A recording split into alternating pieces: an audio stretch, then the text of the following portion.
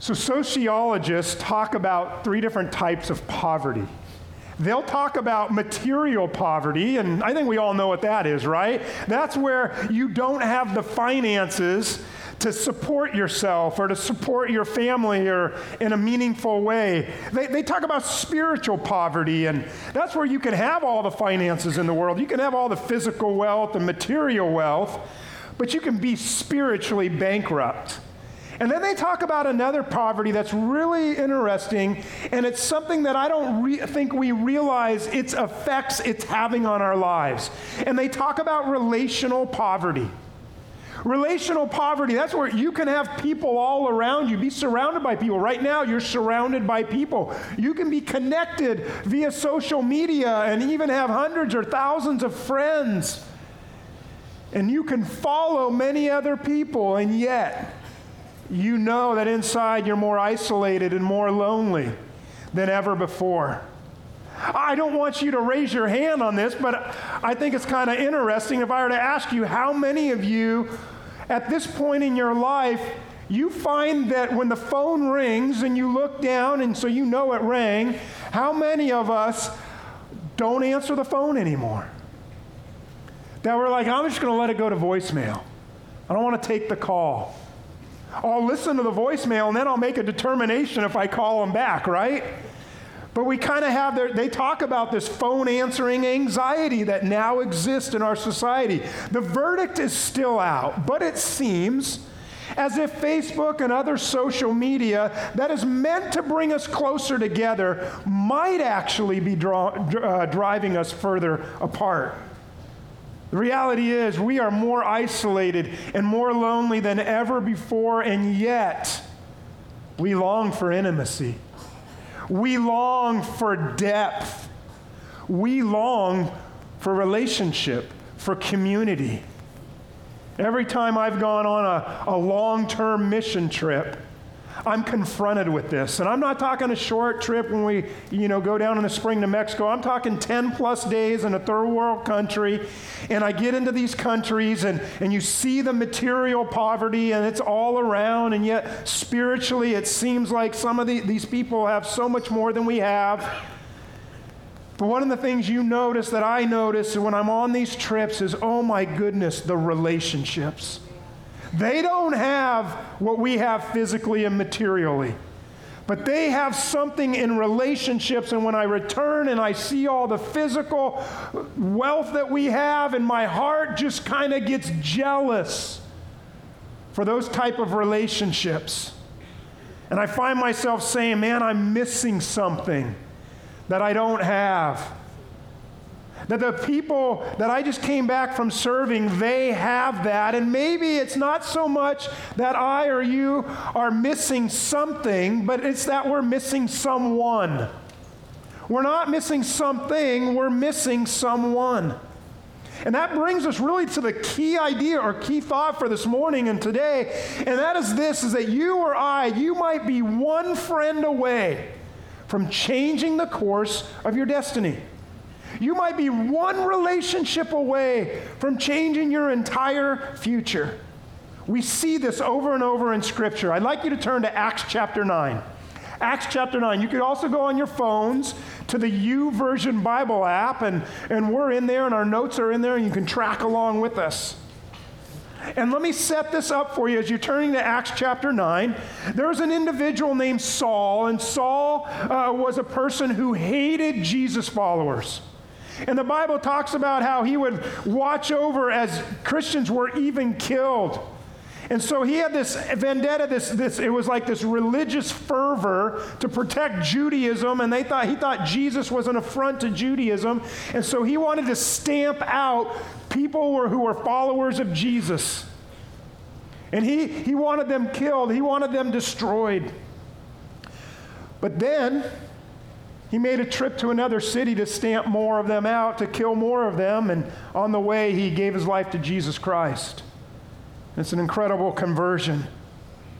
And what we're going to see now is, as after he did that, people didn't necessarily trust him or believe it, and one person stepped in. And Paul, this person named Saul, which we also call Paul, who eventually became the Apostle Paul, his whole life was changed by one friendship. So let's see how this gets set up. Acts chapter 9, verse 26. It says, when Saul came to Jerusalem, he tried to join the disciples. See, he had been in Damascus, and now he's like, hey, I'm a Jesus follower. I want to go back to Jerusalem where I'm from, and I want to join the disciples. But notice what it says. It says, they were all what? They were all afraid. They were afraid of him. Why? Why is it that they're afraid of this guy named Saul, or who we call Paul? They're afraid because they did not believe that he was really a disciple. They thought it was a whole gimmick. They thought it was a whole ploy. They thought, here's this person he's going to try to infiltrate our ranks and figure out who we are and destroy us, so they didn't believe it. But God used one individual to step in and change his life. Verse 27, but notice who it is. But Barnabas took him and brought him to the apostles. Barnabas says, I'm going to put my entire credibility on the line for this Saul, this Paul person. And I'm going to step up for him. I'm going to stand up for him. And so he told, look at verse 27, he told the apostles how Saul on his journey had seen the Lord and that the Lord had spoken to him, and how in Damascus he had preached fearlessly in the name of Jesus. And so because he vouched for him, because he stood up for him, and notice verse 28, Acts chapter 9, so as a result of Barnabas stepping in, Saul stayed with them, the apostles. And he moved about freely in Jerusalem. And because this one individual stepped in and was able to change the course of his future, notice what he was able to do. He was able to speak boldly in the name of the Lord. Please don't miss it. God used one person, Barnabas, to change the course of Saul or Paul's destiny. Because of this one relationship, Saul became the Apostle Paul and went on to impact millions upon millions of lives over really these last 2,000 years. When you open up your New Testament, he's the individual who wrote most of the New Testament. The course of human history was changed because one friend was used by God. Do you realize that you might literally be one friend away from God changing your entire future, your entire destiny? You might be one relationship away from living the life that God desires for you and that God intends from you. And God can also use you to be that one person, to provide that one conversation that could change another person's life. Because that's what God does, doesn't he? He uses one conversation, one circumstance, one situation, one person, one friend to change lives. Most of us in here have probably never heard of Edward Kimball.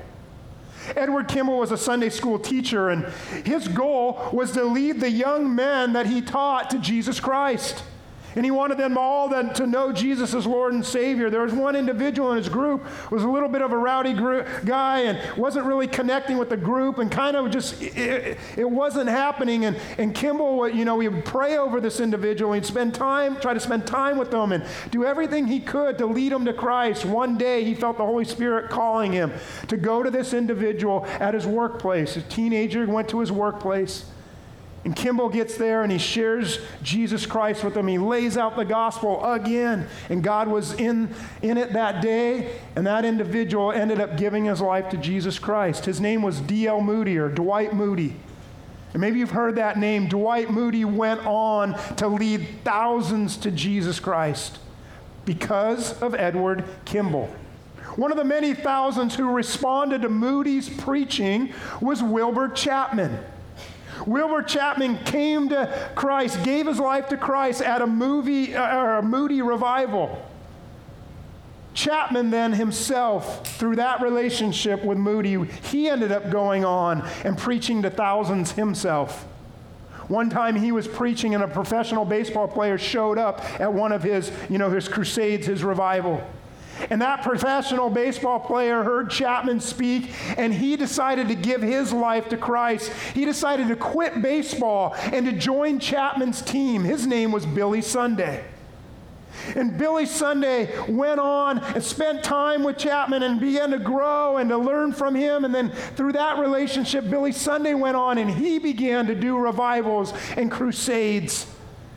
And through his revivals and crusades, another person came to Jesus Christ. His name was Mordecai Ham. Through that relationship, Mordecai Ham started preaching and teaching and doing revivals himself.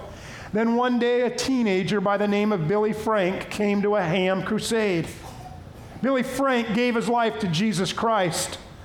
Billy Frank went on to preach the gospel to more people in human history than any other person. Billy Frank has preached the gospel. People have heard Billy Frank preach the gospel. How many people? 2.5 billion people have heard the gospel from the lips of Billy Frank. Well, you and I might know Billy Frank as who? Billy Graham. And this fascinating chain of events was triggered by a Sunday school teacher, Edward Kimball, who had a desire to see his class come to Jesus Christ. And I almost as a side note, I would just say this. If you're here this morning and you teach our young people, our students, you teach our kids, do not despise the small things as the Bible talks about. God's using you to change kids' eternity and their destiny, and you have no idea how that plays out down the generation. So I want to encourage those who teach our young people and our kids, keep it up. I'm so grateful for you, and I'm so grateful for the time and the energy that you spend teaching them all about Jesus. That all happened because of Edward Kimball, a Sunday school teacher. By the way, in a sort of way, I'm here on this stage this morning because of Edward Kimball. My wife, Heather, gave her life to Jesus Christ at a Billy Graham crusade. And if she hadn't did that, we would not have gone to the same college. We would not have met at college. We wouldn't end up getting married. And we wouldn't have ended up planting this church here in Elk Grove. God can use one person, one conversation, one relationship, one friendship to change your life and to change the life of others. What I want to do for the remainder of this morning is continue down this thread, and I want to look at 3 friends who helped David. We did a series on David earlier in the year. I'd encourage you to go back and watch or listen if you missed any of it.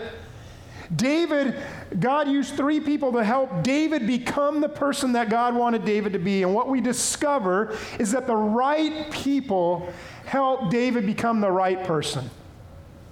The right people help David become the right person, and your life can be better if you're willing and praying about and seeking out these type of friends in your life. Your life can be better if you'll have these friends, and you can make the life of others better if you will be this type of friend.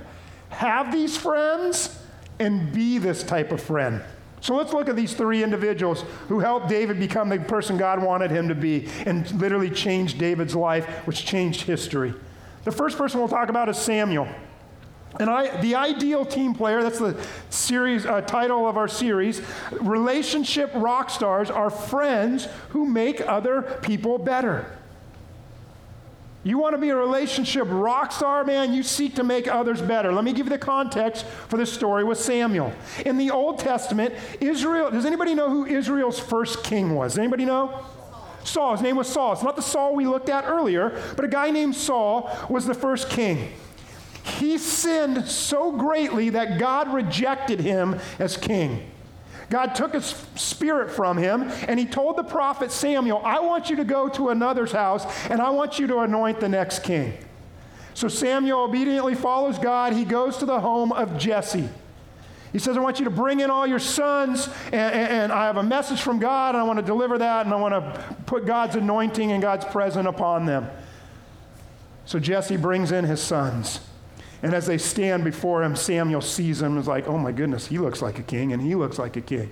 Man, this guy has a family full of people who look like kings. But God kept saying, no to that one, no to that one, no to that one.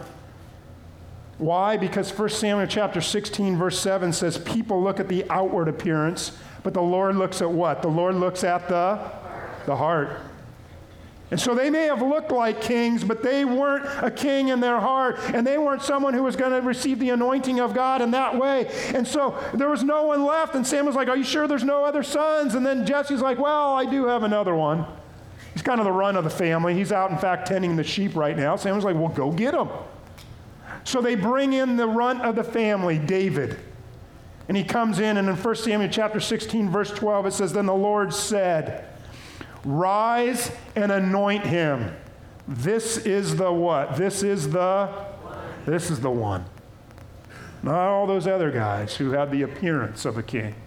This is the one. Verse 13, so Samuel took the horn of oil and anointed him in the presence of his brothers.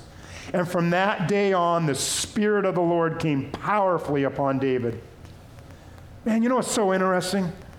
There isn't a single person who saw in David what God allowed Samuel to see in him. No one in David's family even thought he would ever be worthy of an anointing.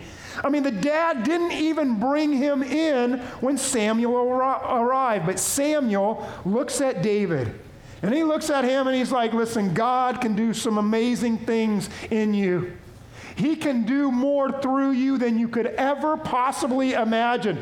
God has chosen you. God's hand is upon you. Can you imagine David receiving that in the front of all of his brothers? And thus Samuel helped David in a way that changed David's life. It changed his destiny. And of course, ultimately, this changes human history because one of David's descendants ends up sitting on the throne, ends up being the Messiah, the Savior, which is, of course, Jesus Christ, a descendant of David. I want to ask you this morning, do you have someone in your life that helps make you better at that which matters most? Do you have someone in your life who helps make your marriage better? Do you have someone in your life who helps make you be a better boss, a better employee? Do you have someone who helps you be a better coach or a better parent? Maybe, what about, do you have someone in your life who helps you to be a better Jesus follower? One pastor says it this way. He says, friends will always determine the quality and direction of your life. Friends will always determine the quality and the direction of your life. In other words, it's real simple. If you show me your friends, I'm going to show you your future. Show me those who you spend time with, who you invest in, who you hang out with, and I'm going to show you what your future looks like. Solomon, the wisest person to ever walk this earth, essentially said the same thing. Proverbs chapter 13, verse 20, he said, walk with the wise. If you walk with the wise, you will become what? If you walk with the wise, you will become wise. Show me your friends, and I'll show you your future. For a companion of fools suffers harm. Man, listen, if you're hanging around people that eat donuts for their workout, you are not going to get in better shape. This is not going to happen. If you're spending time and hanging out with people who have terrible marriages, they're not going to help your marriage get better.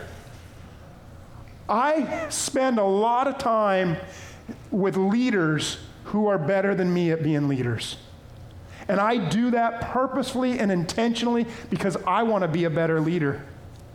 I hang around and spend a lot of time with water skiers, my favorite sport. I hang around with people who are water skiers who are a lot older than me.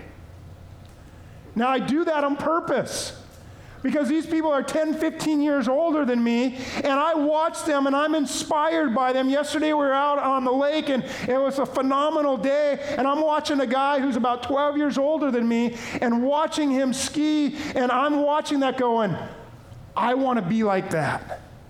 I want to still be skiing at that age, and I want to get better. I want to get better. I want to get better. If you want to be a better leader, if you want to be a better spouse, a better parent, a better boss, a better employee, a better Christ follower, a better anything, then hang out with, spend time with people who will help make you better.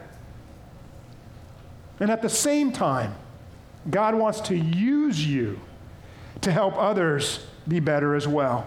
The Bible says in Proverbs chapter 27, verse 17, as iron sharpens iron, so a friend sharpens a friend. And God wants to also use you to help others be better. Can you imagine that? Imagine if you had friends around you who would make you better. Maybe that's something that God's calling you to start praying about, start being purposeful about and intentional about. Imagine if you had a friend who would help you be a better person. Imagine if you were somebody who makes other people better. Samuel was that to David. Well, David had another friend. He had Samuel, but David also had another relationship, and that was with his friend Jonathan. See, ideal team players, relationship rock stars, are friends who help others find spiritual strength. Let's fast forward in David's story together. David goes on and he defeats the giant Goliath. He eventually becomes a military war hero.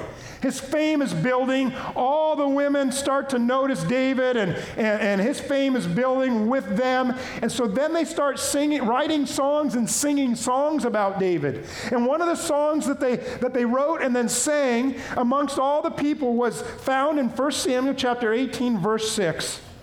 And here was their song. They said that Saul, who was the king, right? Saul has killed his thousands, and David has killed his 10,000s. In other words, King Saul is pretty good. But David is great. David's the GOAT, so to speak. He's the greatest of all time, not Saul. And Saul gets jealous because of David's fame and popularity. So he lays out a plot to kill David. Now, what's very interesting, if you know the story of David, is that David spent years and years and years being faithful to Saul as one of his servants. And yet he decides to kill David. 1 Samuel chapter 23, in verse 15, it says, while David was at Horesh in the desert of Ziph, he learned that Saul had come out to take his life. And Saul's son Jonathan, who was a friend of David's, went to David at Horesh and helped him find what? Help him find strength in who? In God. He helped him find strength in God. What a powerful verse. That's like one of those verses that we can kind of glance over, but I think it's incredible. He helped him find strength in God. Listen, I don't care how spiritual you are, every single person in here gets tempted. And every single person in here gets bummed out. Every person in here gets discouraged. And there's times in your life where it is heavy on you. Can you imagine having a friend who would come alongside you and who would help you and help you find strength, who walks up to you and says, hey, I'm here for you, and I don't just want to pray for you, I want to pray with you right now, and I want to encourage you, and I want to support you, and I want to give you words of comfort, and I want to help you along. You can count on me. I'm so incredibly grateful to have friends like that in my life. Now, the reality is I'm just not a mushy type, emotional type person who wants to sit around with my friends and talk about our feelings. Right, Lino? I mean, it's just not, so any of you who know, it's just not our thing. Steve and I, we're not going on backpack trips, kumbaya and sharing all our feelings and everything. It's just not, Nate and I mean, definitely not sitting around talking about all our feelings, right? And so that's not who I am or who we are. But I can share when I need to. And when I do, my Jonathan friends, they ask questions, and they'll draw out of me stuff that needs to be drawn out. And then they'll encourage me. And us knowing each other, we know that includes certain characteristics and attributes. For example, a lot of my friends and I, we just like to laugh. We like to have a good time. We don't take life too seriously. I know some of you, that's kind of like, your mission in life is to take life serious, but it's not us.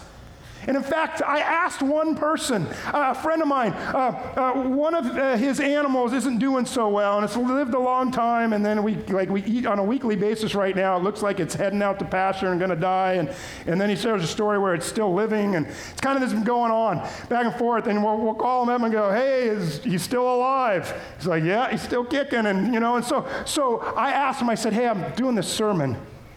I'm just curious. I don't want to lead you in this. Talking about humor, right?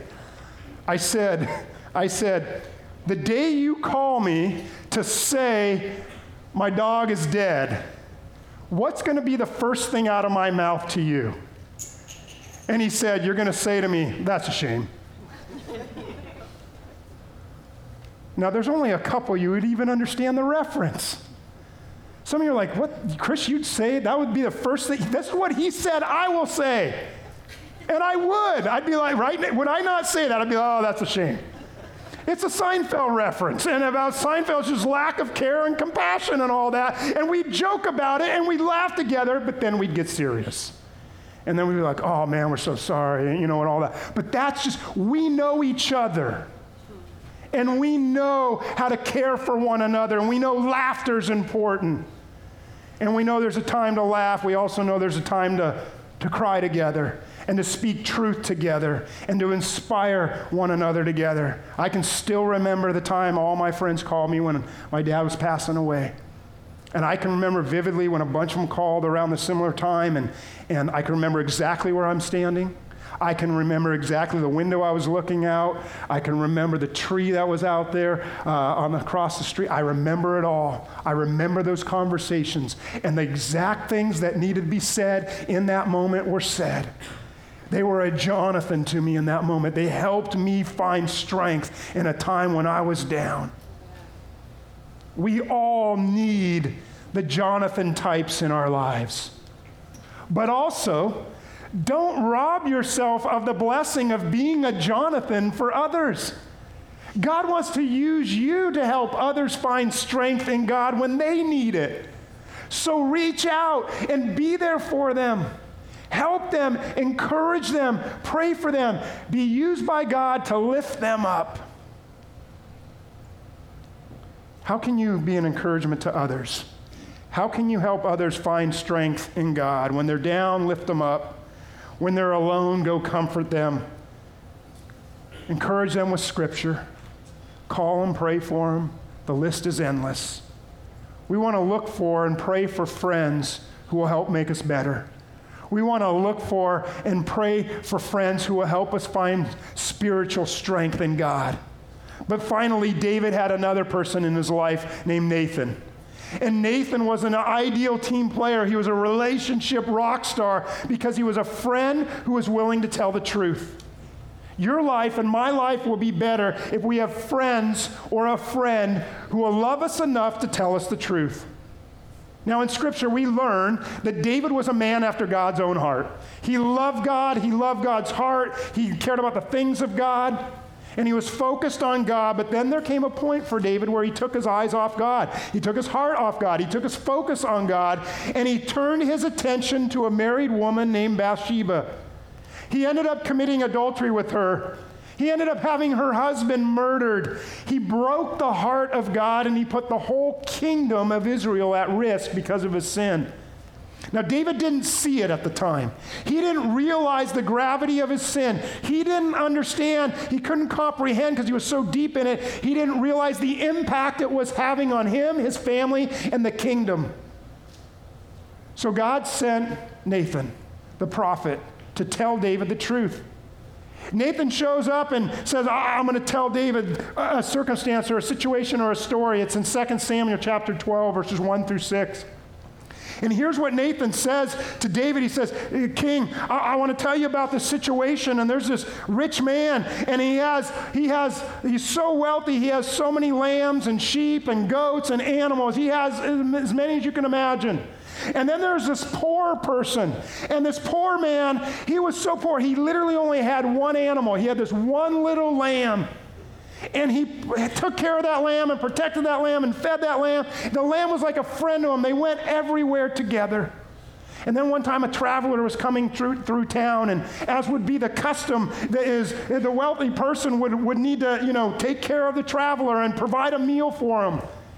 And so Nathan went on to tell David, he said, "David, this traveler came through, and the wealthy man, rather than take one of the lambs or sheep or goats from his herd and offer that to the man, he decided to go to the poor person and take his one lamb. And he took it from him, and he slaughtered it, and he fed it to the traveler." And David heard this, and he was like, "That's quite something." And then he went on, he says, "The worst thing I've ever heard. Who's this wealthy guy? He needs to be put down for that. He should die. How could he be so insensitive and so uncaring? How could he lack compassion towards that poor person who all he had was the one lamb? And then in 2 Samuel chapter 12, verse 7, then Nathan said to David, "You're the man. You're the man. You're the guy, David, because you did this to Bathsheba. You took Bathsheba from her husband, and you even had him killed. And then suddenly, the truth was spoke, and David's eyes were opened. He was confronted with his sin. He was confronted with the truth he needed to hear." Sometimes this week, I want to encourage you, read Psalm 51. Psalm 51 is David's prayer of repentance after hearing the truth from Nathan. And it's his prayer, this brokenhearted prayer before God. It's a powerful prayer. Psalm 51, read it this week. Do you have a friend who loves you enough to say, don't go there? Don't do that. Don't travel down that path. That's going to hurt you. That's going to hurt your marriage. That's going to hurt your relationship with God. Or maybe you need the type of friend who kind of put it more in a positive light, who comes alongside of you and says, man, you are so incredible. You need to apply for that promotion. You need to go after that. You need to step out of what you're in now and need to go this way. Man, do you realize what you can do by serving God with that gift or that talent or that ability? Whatever it is, you have a friend who's willing to say, man, give it a try. Go for it. I believe in you. I know you can do it. An ideal team player, a relationship rock star, they're not just going to tell you what you want to hear. They're going to tell you what you need to hear. Proverbs 27:5 says, better is open rebuke than hidden love. Wounds from a friend can be trusted.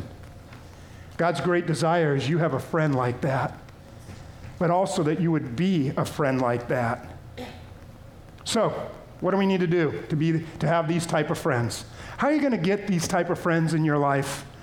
Well, I think your mom told you a long time ago how to get them. I think she did. I think she told all of you. She said, if you want to have that kind of friend in your life, then what? Be that kind of friend. You want to have that in your life, then you be that type of friend. And so we're going to wrap up this morning, and I want to encourage you, and I want to challenge you to be this type of friend that you're willing to help somebody else be better. That you are willing to look at those around you and help them find strength in God. And that you're going to love someone enough to tell them the truth.